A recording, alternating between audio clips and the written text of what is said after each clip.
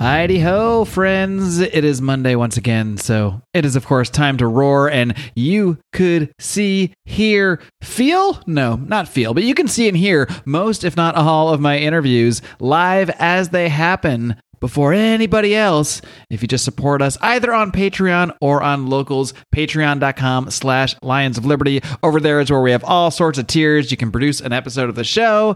You can have an ad, a mention on the show. You can get merchandise. You can get on monthly calls with myself, Brian, and Odie. There is just so much goodness over there. Or if you're a Patreon adverse, check out our Locals page, lionsofliberty.locals.com. Either way, you'll get access to all of our bonus content, including, like I said, live streams of most of my interviews, as well as bonus shows such as Brian's Good Morning Fuckhead, Degenerate Gamblers, as well as Conspiracy Corner. Some would say we kind of had an episode of Conspiracy Corner for the public last week with my guest Christopher Knowles, who that interview is just getting a fantastic response. So welcome to anybody who has hopped on over there from the Secret Sun blog, but all sorts of goodness behind those paywalls. They're very small walls, these paywalls, as little as $5 a month. So if you do want to support our work, if you do want to help us continue to grow the show, and as for myself, I can speak to myself. This is what I'm doing now. This is all of what I'm putting into are my projects, my personal projects. I left a very well-paying job due to, well, issues that will come to light perhaps someday, but not at this moment. But please do consider supporting our work so we can bring voices like the one you're going to hear today right to your earbuds. With that being said, let's get ready to roar, baby. All right, with me today, she is one of the co-founders of an organization known as No College Mandates. And just a few months ago, she was really not involved in any of this stuff, but she is here with me to roar today. I'm very pleased to welcome Miss Joni McGary. Joni, are you ready to roar? I am, Mark. Thanks for having me. Sure thing. It's a pleasure to have you on. And now we're going to get into what you've been doing as of late with the No College Mandates. But before that, I'm kind of curious what your thoughts were or how involved you were in any way, shape, or form in terms of politics and political philosophy before this college mandate issue came up, which has just thrust you into the spotlight, I guess you could say. And quickly so. Well, going way back to my own college years, I was a pretty lefty liberal. And over the years, of course, that has changed. In the last, I would say, 4 or 5 years, I have had a really big shift when I've looked at the landscape and how, especially the media has treated what's going on and what's been happening. But several years ago, my husband took me to a Mises event. And Ron Paul was the speaker. And that sort of really, in the Ron Paul revolution, I became very interested in libertarianism and started thinking very differently. And then when you fast forward to the COVID epidemic, when that all started, I noticed a lot of libertarians online sort of devolved into, it seemed to me like they were just having turf wars and fights. And I thought, well, this is your huge moment. We're having this enormous crisis in personal liberties. The government has decided when you can leave the house, how you have to cover your face, if your business is essential, and now what shots you have to take to gain access to society. And to me, that felt like this was the moment, and I then decided that I would rather put my political thoughts and efforts into pragmatic things, which for me meant voting as far right as I could. And considering those options and engaging with my own representatives that I felt would promote liberty rather than just sitting around talking about it. And so that was a shift for me politically going into this. All right. So you were kind of in this mindset. So what took you from someone who was, had these thoughts and was already coming in this direction? So can you kind of dig into the moment for you, the actual moment where you went where you dove in to this college mandate issue? It was a little slow coming for me. My son is at Dartmouth, and they had a vaccine mandate that started last summer. And my husband and I were not inclined to want him to get it. But he really wanted to do it so he could have full access to campus and be back at school. And so he did that. And, that had been done. But then in December, as he was going back for winter term, Dartmouth announced that they were mandating a booster. And that was, to me, just a bridge too far, because there was no reason that he should have to get a booster, and I didn't want him to get one. So I decided that I would do something about it. And it really was just that moment of, I'm going to do something about this and make my voice heard. And this was right about the beginning of January. He was going back. It felt urgent to me. And so I went on the Dartmouth parents' Facebook page, which I normally wouldn't do because I'm not really inclined that way, but I wanted to troll for other like-minded parents. So I just put up a notice saying, hey, I'm going to write to Dartmouth and say I oppose their booster mandate. If anyone wants to join me, please, contact me. And it just unleashed this storm of immediate pushback, just to give, it gave me an idea of what, we all are up against, because most people are totally on board with it. And I found a couple like-minded parents, but then it occurred to me, I thought, well, there must be a lot of people around the country who feel like I do, who feel alone in the minority. So I went on my Twitter account, which is very, very tiny. Well, it was 100 people at the time. It was January 2nd. And I tweeted out, I'm looking for like-minded parents who would like to have a conversation about college booster mandates. If they're opposed to them, direct message me. I figured maybe we'd get 20 people. And that night I had 80 direct messages. And by the next morning, I used to own a business until November. And my tech guy said, start a Telegram group. And I didn't know what one was. So I started it. And we immediately got to a couple hundred people. And then somebody in there had a connection with Fox Television. And then all of a sudden I'm on Fox and Friends. And then we had 2,000 people in the group. So it grew up very quickly. And so by probably 3 or 4 weeks into it, we had a consortium of over 2,200 parents from all over the country trying to fight these mandates for their own children and students and professors as well. So that was the moment that it happened. All right, a couple of things to unpack there. First, I'm curious, you said he was already enrolled in Dartmouth, and then... He's a junior, yeah. Okay, so he'd already been there a couple of years, I see. Well, not there a couple of years because of the shutdowns, but on and off campus for a couple of years, yeah. Right. And, gotcha. And so as a rising... He went for summer term his sophomore year, and in order to be there, they were starting to mandate vaccinations. Gotcha. So was it a condition of being in school or a condition of being physically on campus and having full access to normal college life? My guess is with Dartmouth, that's interesting because they don't really have an online portion in general. But yeah, it was a condition. You had to be vaccinated or have an exemption. You had to be vaccinated in order to be in the dorm, to go to classes. So it's non-negotiable. It's not like if you're not vaccinated, you can be there and just not go to parties or whatever the thing would be. But yeah, it's a condition of matriculation that you must be vaccinated, and now it is a condition of matriculation that you must be boosted or exempted in order to sign up for classes, get your transcripts. All of the things that you would normally do as a college student are now there. You have to be vaccinated to do those things, not just there, but at thousands of other colleges across the country, and over 300 colleges require boosters. What about the exemptions? You mentioned that they were accepting exemptions. Mm-hmm. Is that something you looked into for your son at all? Was it something that they make it really difficult to get? Is the kind of thing where they say we take exemptions, but then you look at it and you can't actually get them? How does that all play out? I'm not going to speak specifically about my son's personal situation in that regard, but what I can tell you is that exemptions are granted. You can have a religious exemption or a medical exemption on these campuses. And it depends very much on the college. So for instance, I'll give you like Boston College as one of the worst examples. They're a Jesuit university, and you would think that, they would take religious exemptions. They do not for the COVID vaccine. They say they do, but they grant very, very few of them. Some colleges, Dartmouth is one of them. I think Cornell has been pretty good about it. They take religious exemptions without question. And you can even get a religious exemption even if you've taken the vaccine before. And that's a universal principle, because you have the right to have a change of conscience, or perhaps you didn't know the vaccines were derived from aborted cells, and perhaps that would bother you. And so you say, I didn't know, I took it, now I want this exemption. And so a lot of people take that approach, or they just have a change in conscience and they don't wish to take the vaccine for spiritual or ethical reasons.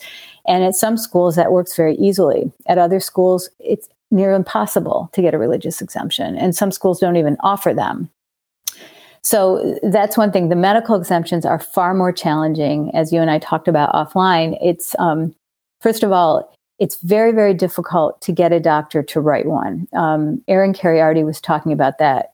He's a physician in California, and he talked about how medical boards have very strict guidelines about writing exemptions. And so what happens is these physicians feel under a lot of pressure to not write them because they're concerned that if they write one or they write too many of them, they could get disciplinary actions from the board. And nobody wants that. So unless there's an extreme situation, most doctors won't write them. And then if you do find a doctor that writes them, often what happens at the university level is it gets rejected. So in effect, the university is practicing medicine by overriding your personal physician's view that you should not or ought not to get this vaccine. So I know a lot of parents that are and students, and I say parents mostly because that's my community, but they're frantic and they're very frustrated. Like if their kid had a bad reaction to the first one that wasn't, like terrible, or he has a slight heart condition, they find it impossible to get these kids medical exemptions. I'm curious, you also mentioned when you first, put out that first Facebook message in the parents group, and you got it sounded like a mostly negative response at first. Yeah. So what kind of things were you hearing from parents at that time? Oh, well, you hear, and we're taking another pass at it now. So the first thing this time around was, and I said, my partner, Lucia Sinatra, who started this with me, she's also a Dartmouth parent.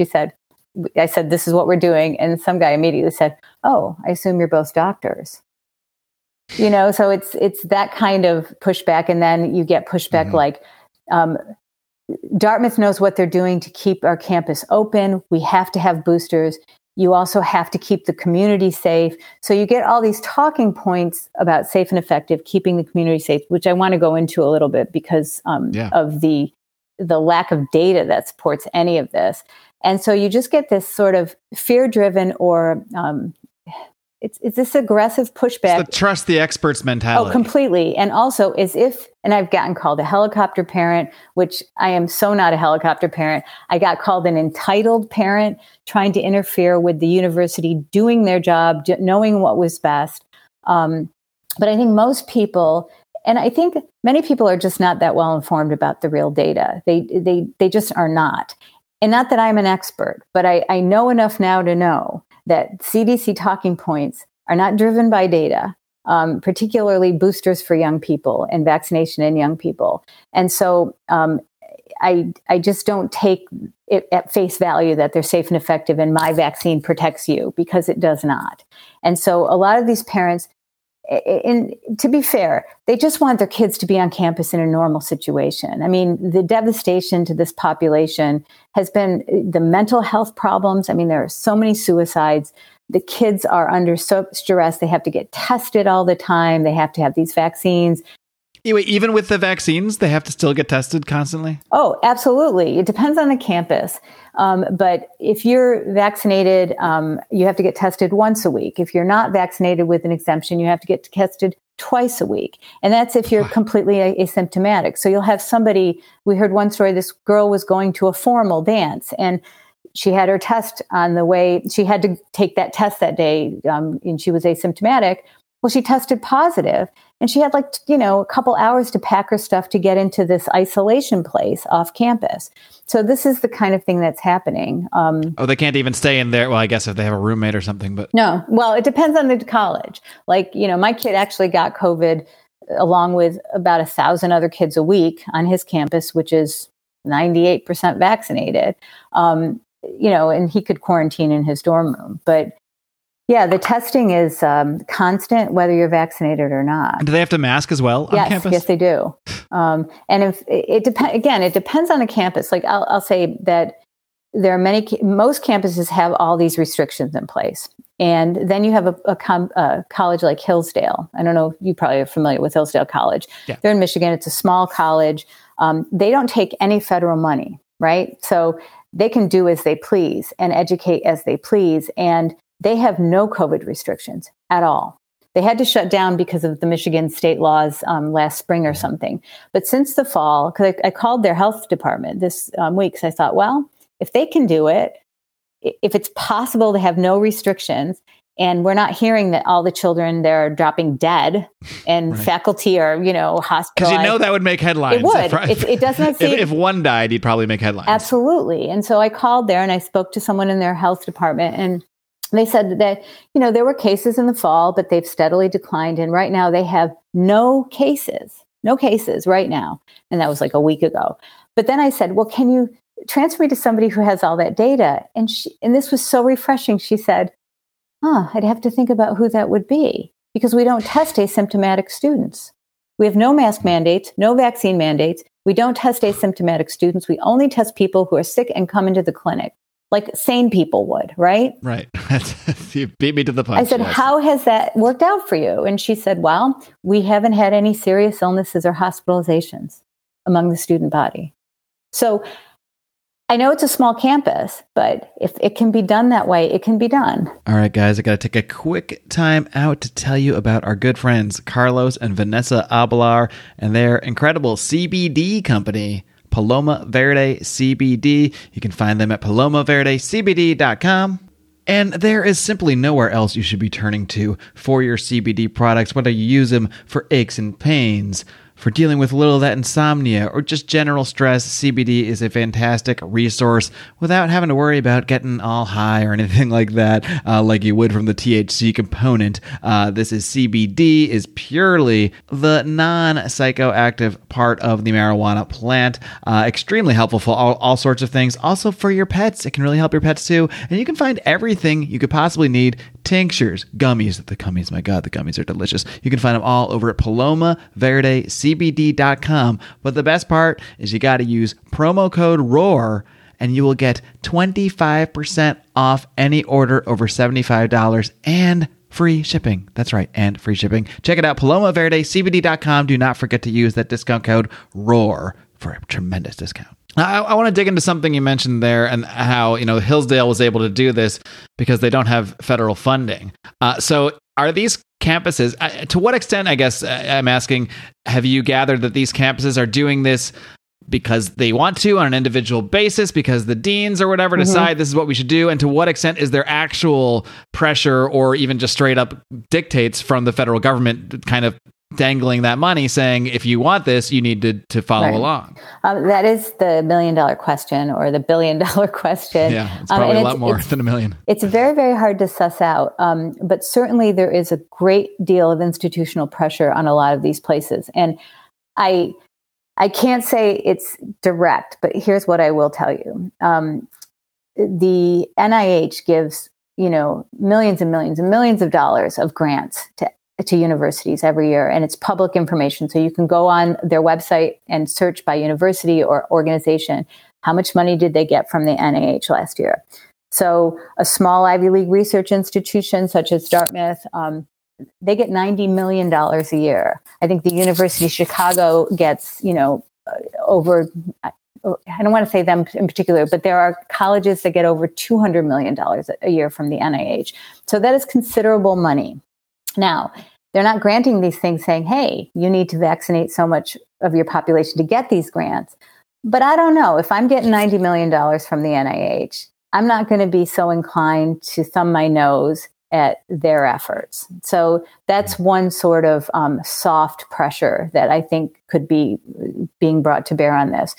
The White House has a White House College Vaccination Challenge. Challenge. It's called the challenge, or the White House College Vaccination Challenge. And so they don't get paid to be in this, but they get points. And I want to just read, actually, if you have a second, I can read what their thing is. It says, this is their justification. While a significant portion of older generations have received the shot, younger Americans lag behind. It's time for younger generations to get their shot. We're all in this together. Ensuring that young people join their parents and grandparents and get vaccinated will not only keep them safe, but it will also protect their families and communities by reducing the risk of giving the virus to someone else. So that's the science, and I say that in quotes, of what's behind the White House Vaccination Challenge. And so they are given resources to set up vaccine clinics and encouragement to engage every part of that community to get shots in arms. So that's a whole White House push toward colleges. There's an organization called the American College Health Association, which has been around since the early 1900s.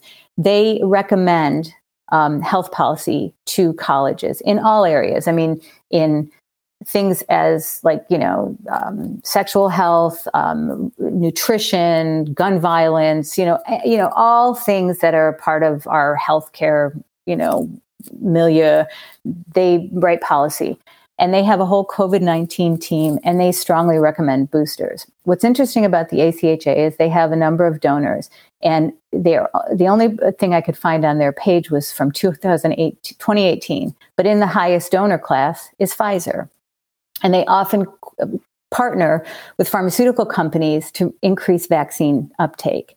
So these are not disinterested parties in vaccination. And again, I just want to say, I'm not like an anti-vaccine person. I have all my vaccinations. My kid has them. I never really thought about it until this particular instance. And then you start looking at how much connection there is between the pharmaceutical industry, between our government institutions, and now how that's being brought to bear to bring pressure in the college community. That's kind of the long answer, but yeah, I think there's a lot of pressure being brought to bear. And then there's also another organization called Consortium of Universities for Global Health. And it was started in 2005, and it's funded by the Bill Gates Foundation. And all of their member institutions are elite colleges and colleges that, there's a push there. So there are a lot of things that are all interconnected, which might help answer the question, why are these vaccines so important to push on college kids? Because when you look at the most mandated population of students, it's college kids. And they are uniquely in a position to be held hostage to this. Is that due to just uniquely in the sense that many of them are already in these schools, they've already spent a lot of money, they have their coursework, everything, so much of their life is already tied to this, and then suddenly, seemingly out of nowhere, this totally new mandate comes in that, you have to stick this shot in your arm in order to continue this path that you've already been on and already invested so much time into. Well, yeah, and yes, I think that's absolutely true. But what's also interesting to me about this population, because I've been thinking a lot about it, is that they are sort of adults, right? Because most of them are over 18. So they have complete agency over what they do. They don't need parental permission to take a medicine, to do anything. So they're on these campuses. But it's the first time for many of them where they're separated from their families, right? Mm-hmm. So the colleges can set whatever policies they like. And those kids are in sort of a power dynamic situation where they're not going to say, hey, I'm not going to do this.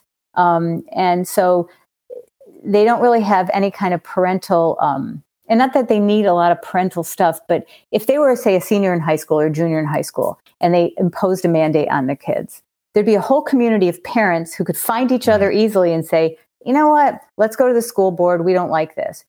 At a college, you can't find each other. Right? You didn't grow up together. You don't know each other. It's not that same tight-knit community. You can't find each other. So nobody's there to intervene and say to the kid, this isn't such a great idea. Let's challenge this. Or, maybe you should do this. The kids want to do it. They think, well, it's just a shot. And so it's just a different situation. And another thing that strikes me about the push on college campuses is this is a perfect population to start to condition to do this. These are kids, and particularly at the colleges where you had to jump through a lot of hoops to get in. They're compliant. They do what's expected of them. They check all the boxes. They jump through all the hoops. And so now they're on a campus. You now have to take a medicine, which you do not need. I don't want to argue the original vaccine and that's a bigger issue, but the boosters, clearly, this population does not benefit from the booster. And in fact, there is risk, which I also want to talk about very much in this age group. So there's a mandating of risk. So they have to take a medical intervention they do not need.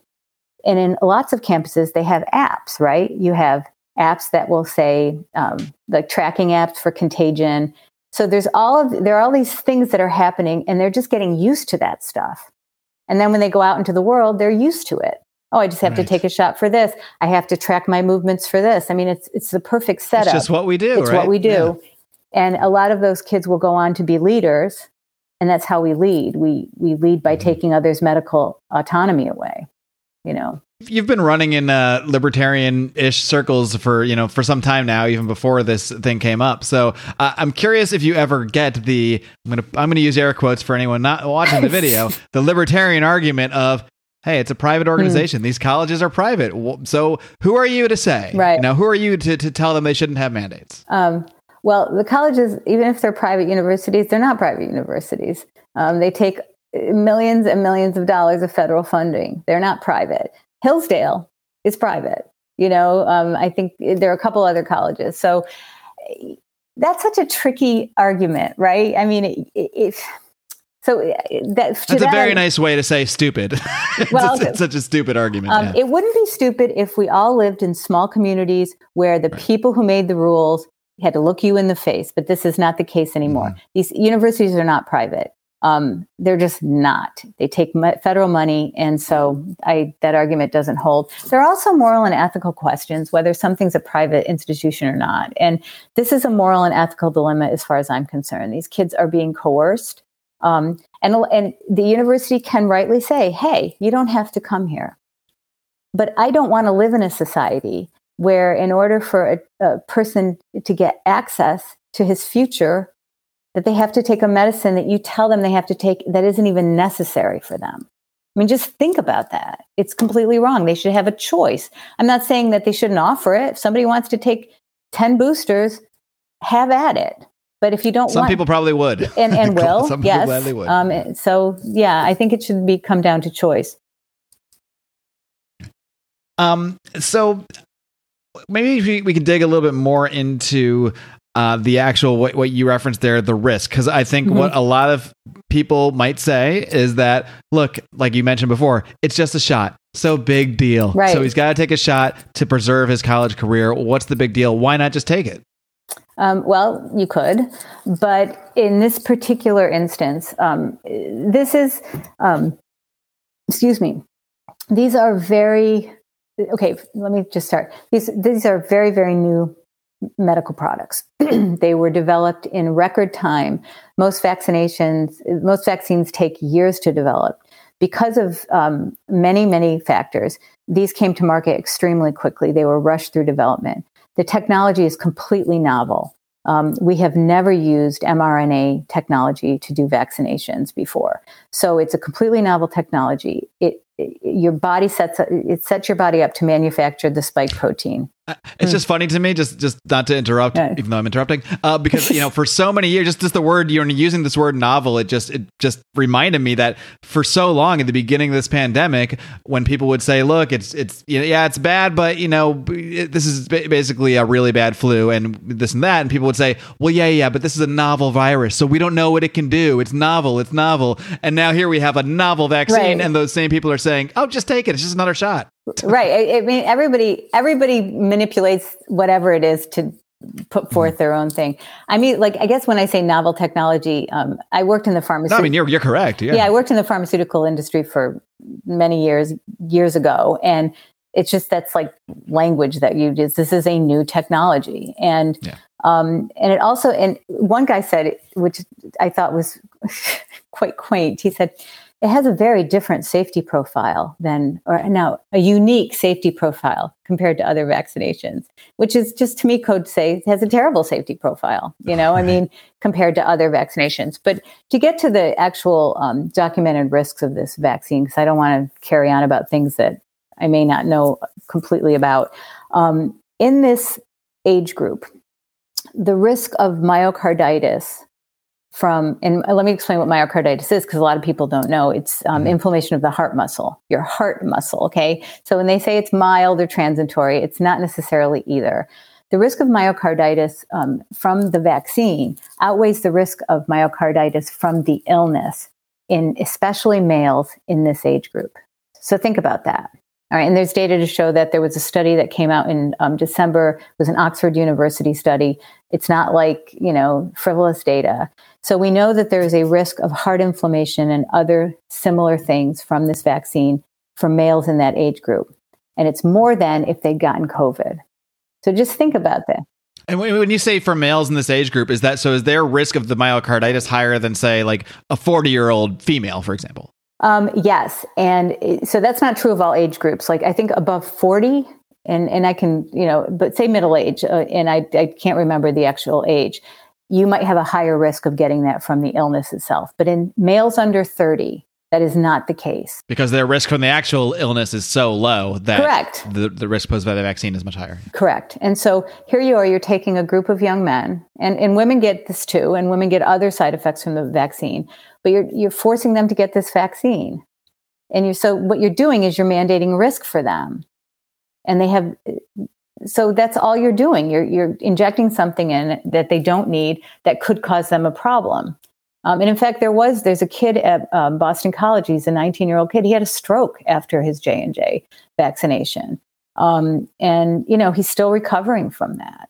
And we're hearing other stories, but it's very difficult to get confirmation of whether it was a vaccine-induced injury or not. Well, strokes at that age should not be happening. So if it's not the vaccine, it's something else crazy. But they're being normalized. And so are blood clots, because blood clots are the whole clotting thing is a very big deal here. And blood clots are now being normalized by the CDC. They did a little push recently that said, don't let a blood clot ruin your big game this weekend. Yeah. Is that that's a real thing? Yeah, they did.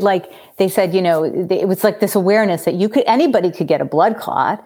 And they said the best, it was some propaganda they're putting out. So it's, it's really quite remarkable to me.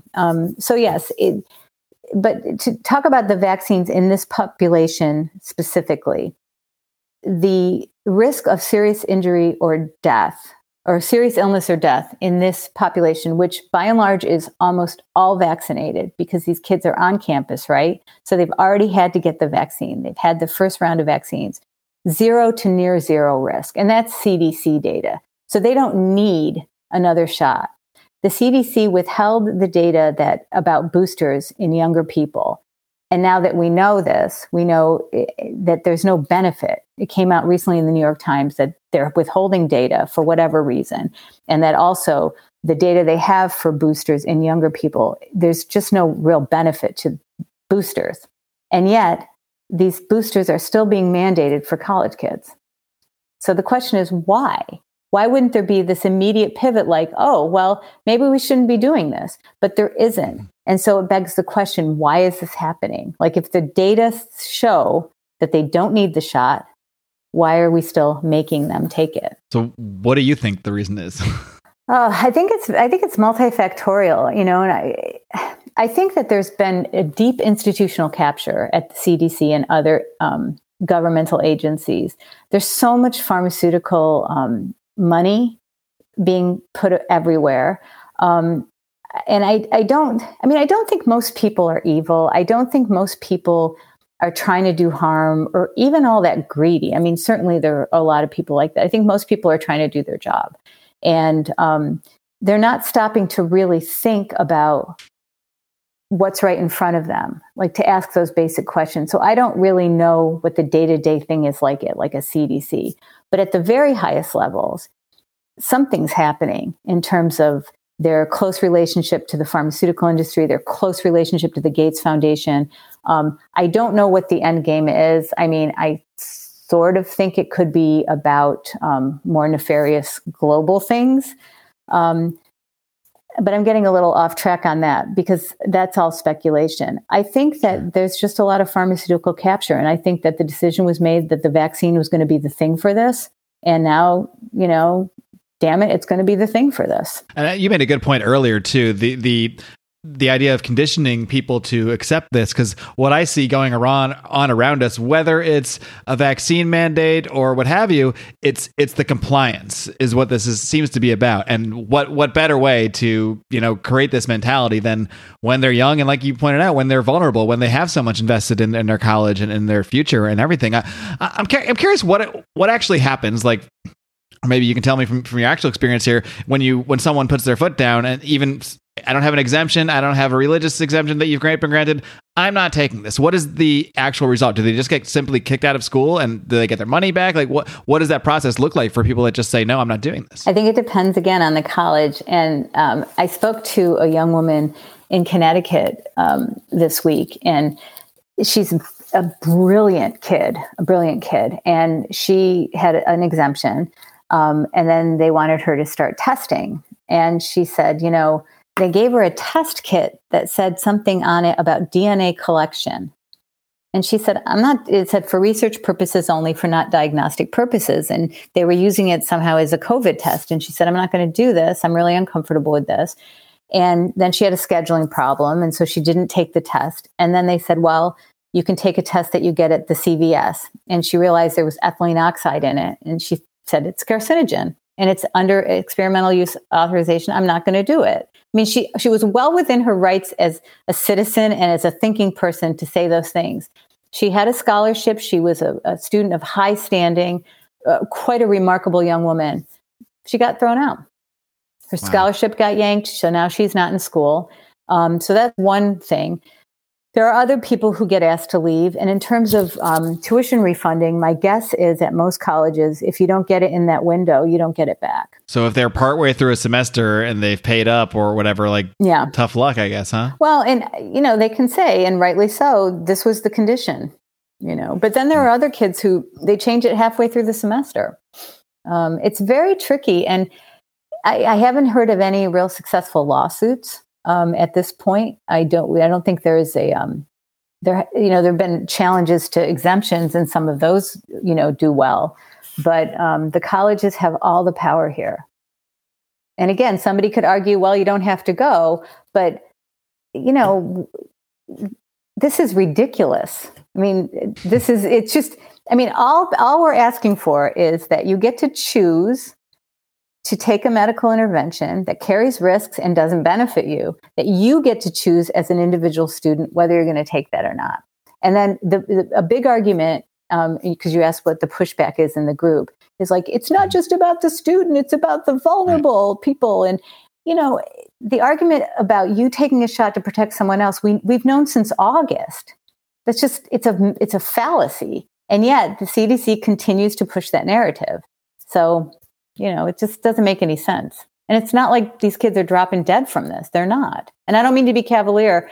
I believe that people do get sick and die from this. I mean, don't get me wrong, but the student population is not necessarily in that group. You said when you first got this together and you wrote to Dartmouth about this issue. So what was Dartmouth's response to you specifically? Well, I will say we got one, which most colleges don't, nice. They don't even respond.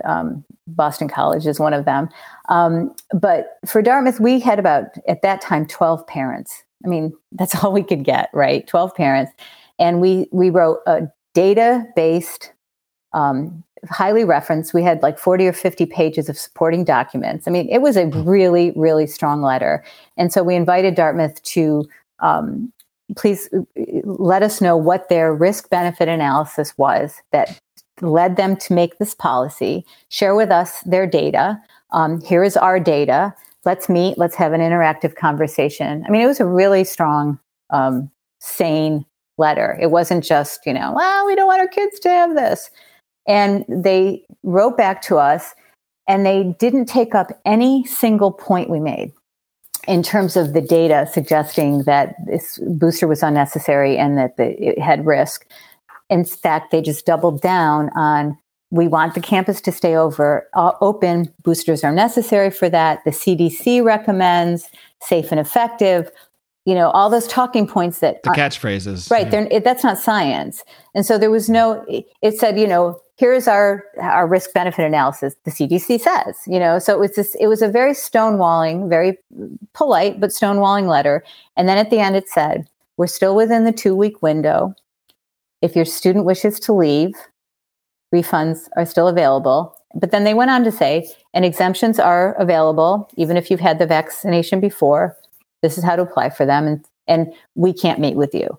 And so that's what we got in return. And it was not signed by one individual person. These things are always signed by the committee, the system. So, it was really frustrating. But then when I talked to other parents around the country, I was almost like, wow, we're really lucky. We got an answer. But you don't. And you don't really get much from them. And so we're taking another pass at it, and we're leaving out the data because they didn't, I'm not going to FedEx 50 pages of data again. Right. Just to get them to say, but the CDC says this. Right. So. But now we can say that this is what's being reported in the New York Times. This is how the tide has turned, and we'll see. It's really hard to know where the leverage is. We spoke to a dean from a school in California who was very interested in our work. And he just said, it depends on the governance of a college. Like, where is this policy coming from? Where is the point of leverage? And a lot of times it's the faculty. The faculty push hard for these mandates. They prefer, they don't want to teach in person. They want everyone to be masked. They want everyone to be vaccinated. They have this feeling that they are particularly at some high risk and that the students are dangerous to them. So if the faculty have a lot of say on campus, that's what's pushing it. Maybe it's a donor. Maybe, it depends on the college. It's very difficult to know where to push. And also, what power do you have? I mean, if everybody took their tuition dollars and walked, that's the way it should be done. But as a practical matter, nobody's going to do that, or very few people are going to do it. I mean, I can't get my own son to do it. So I'm not going to tell everyone, hey, just don't do it. It's hypocritical. Somebody else can do it, but I'm not in that position. I'm curious, over these last 2 months then, since you started actually organizing people, what has your organization actually been able to do in that time? Just whether it's organizationally or whether it's making some headway with certain colleges, what are you actually doing in the day-to-day to fight this? That's a really good question, and it's one that is highly frustrating on the day-to-day. There are several things that are happening. In the beginning of it, a mere month and a half ago, it was basically for individuals to try to understand how to navigate their own situation. So it was like, look, my kid's up against this. What do I do? And so it was helping people find the resources, find other parents at their institution so they could connect and know what the stuff on the ground was. And I think that our chat group or our consortium has been extremely effective at that. Somebody comes in and says, I'm a student at UCLA. This is where I am. Is anyone else here from there? And so they can be directed toward that subgroup or toward, well, this is what's worked for me. This is who to contact. So those individual actions have been very well supported. It's from an institutional change standpoint. I can't say we've made any headway at all. I think there was one college in Hawaii that just dropped a booster mandate as a result of parents just barraging them with information. But I think we're trying to figure out right now what, as a group, should we be doing? We're in the middle of a petition to the American College Health Association. We're over 800 signatures on that, and we have an email campaign to them. So that's something we've done. We've tried to get op-eds in. We've gotten some press. We're trying to raise awareness at this point. One more thing I am curious about as well. I know you said when you first, sent out that initial message on the Facebook group, and obviously you got a lot of the standard responses there. But, like you said, this last couple of months has been a whirlwind. You've been on national television. You're not really secretive about what you're doing here. I'm curious, have you received any kind of pushback in your personal life, like from family or friends or anything like that? Yes, I have. Yes. I'm not trying to push those buttons anymore here, but I'm curious. No. I just hadn't thought about that today yet. So, I have most of my friends in real life, because I have some virtual friends now that I feel like, are really good friends. But most of my friends in real life don't feel at all the way I feel about this, and haven't been politically aligned with me for a long time. And so that's always a bit of a navigation. But I think for me to go on Fox was a bridge too far for a few people, and which is the ultimate sin probably for a lot. Right, which is kind of funny because I want to say, well, hold my beer. I'll call Lester Holt, or let's see if I can get on NPR. I'm sure you'd gladly go on CNN or MSNBC if they'd have you. I'll go anywhere they will have me, and so that's caused some friction, and also just that this is a huge thing I'm doing, and I don't feel like I can talk about it in company, so that's a little weird. And then we have some family members who are very disinclined to think anything other than Tony Fauci's a national hero. So, that's been an issue. But yes, you have to get a lot of thick skin to do this.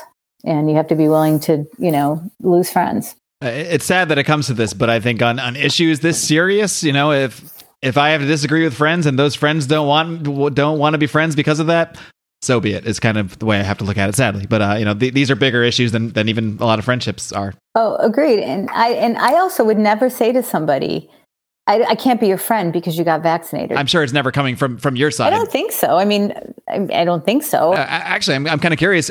Do people get involved in this that don't even have kids or don't have kids in college? Like, do you get people that are just so passionate about the issue that they end up getting involved just because of their stance, not necessarily because they have a personal stake in it? I haven't seen too many. Certainly alumni will sign things, but there are parents whose kids are not yet in college, who are already, and just so if there are any colleges listening, a lot of colleges are being taken off lists of consideration because they force mandates. So people are taking that into their calculus on where they wish to apply. So we have some professors, students, parents, and there's some government people, but mostly people who are in this fight have some skin in the game, for sure. Gotcha. So on that note, if anybody's listening that wants to get involved, whether they have a kid in college, whether facing a mandate issue, or they're seeing it on the horizon, how can they either reach out to you or just get involved with the organization overall? Well, what I would say is go to our website, which is nocollegemandates.com. It's a very simple website. And then you will find the links to our Telegram group and chat, our channel and chat there. You can follow our official Twitter, which is @FreeCollegeKids. And then my Twitter is Lady Spalding 11. That's where how I would start. And then you can start to find your people. And then you will also find other groups, like, for instance, if you're at SUNY or CUNY or the UC systems, there are parent groups that have sprung out that are doing specific actions in that arena. Well, one thing I forgot to ask you, we can just circle back to it. Sure. You mentioned that, in the beginning, some of those parents would call you like a helicopter mom, right, or what have you. So I am kind of curious, how, not necessarily speaking to your own son here per se, but how passionate are the kids about not taking these shots and about rejecting these mandates as well? Okay. Sadly, they're not that passionate about it. But again, it's hard to know if we've spoken to a lot of students that don't want to take these shots, and they feel absolutely coerced, and they feel they can't raise their voice even among other students because there is such a push to conform.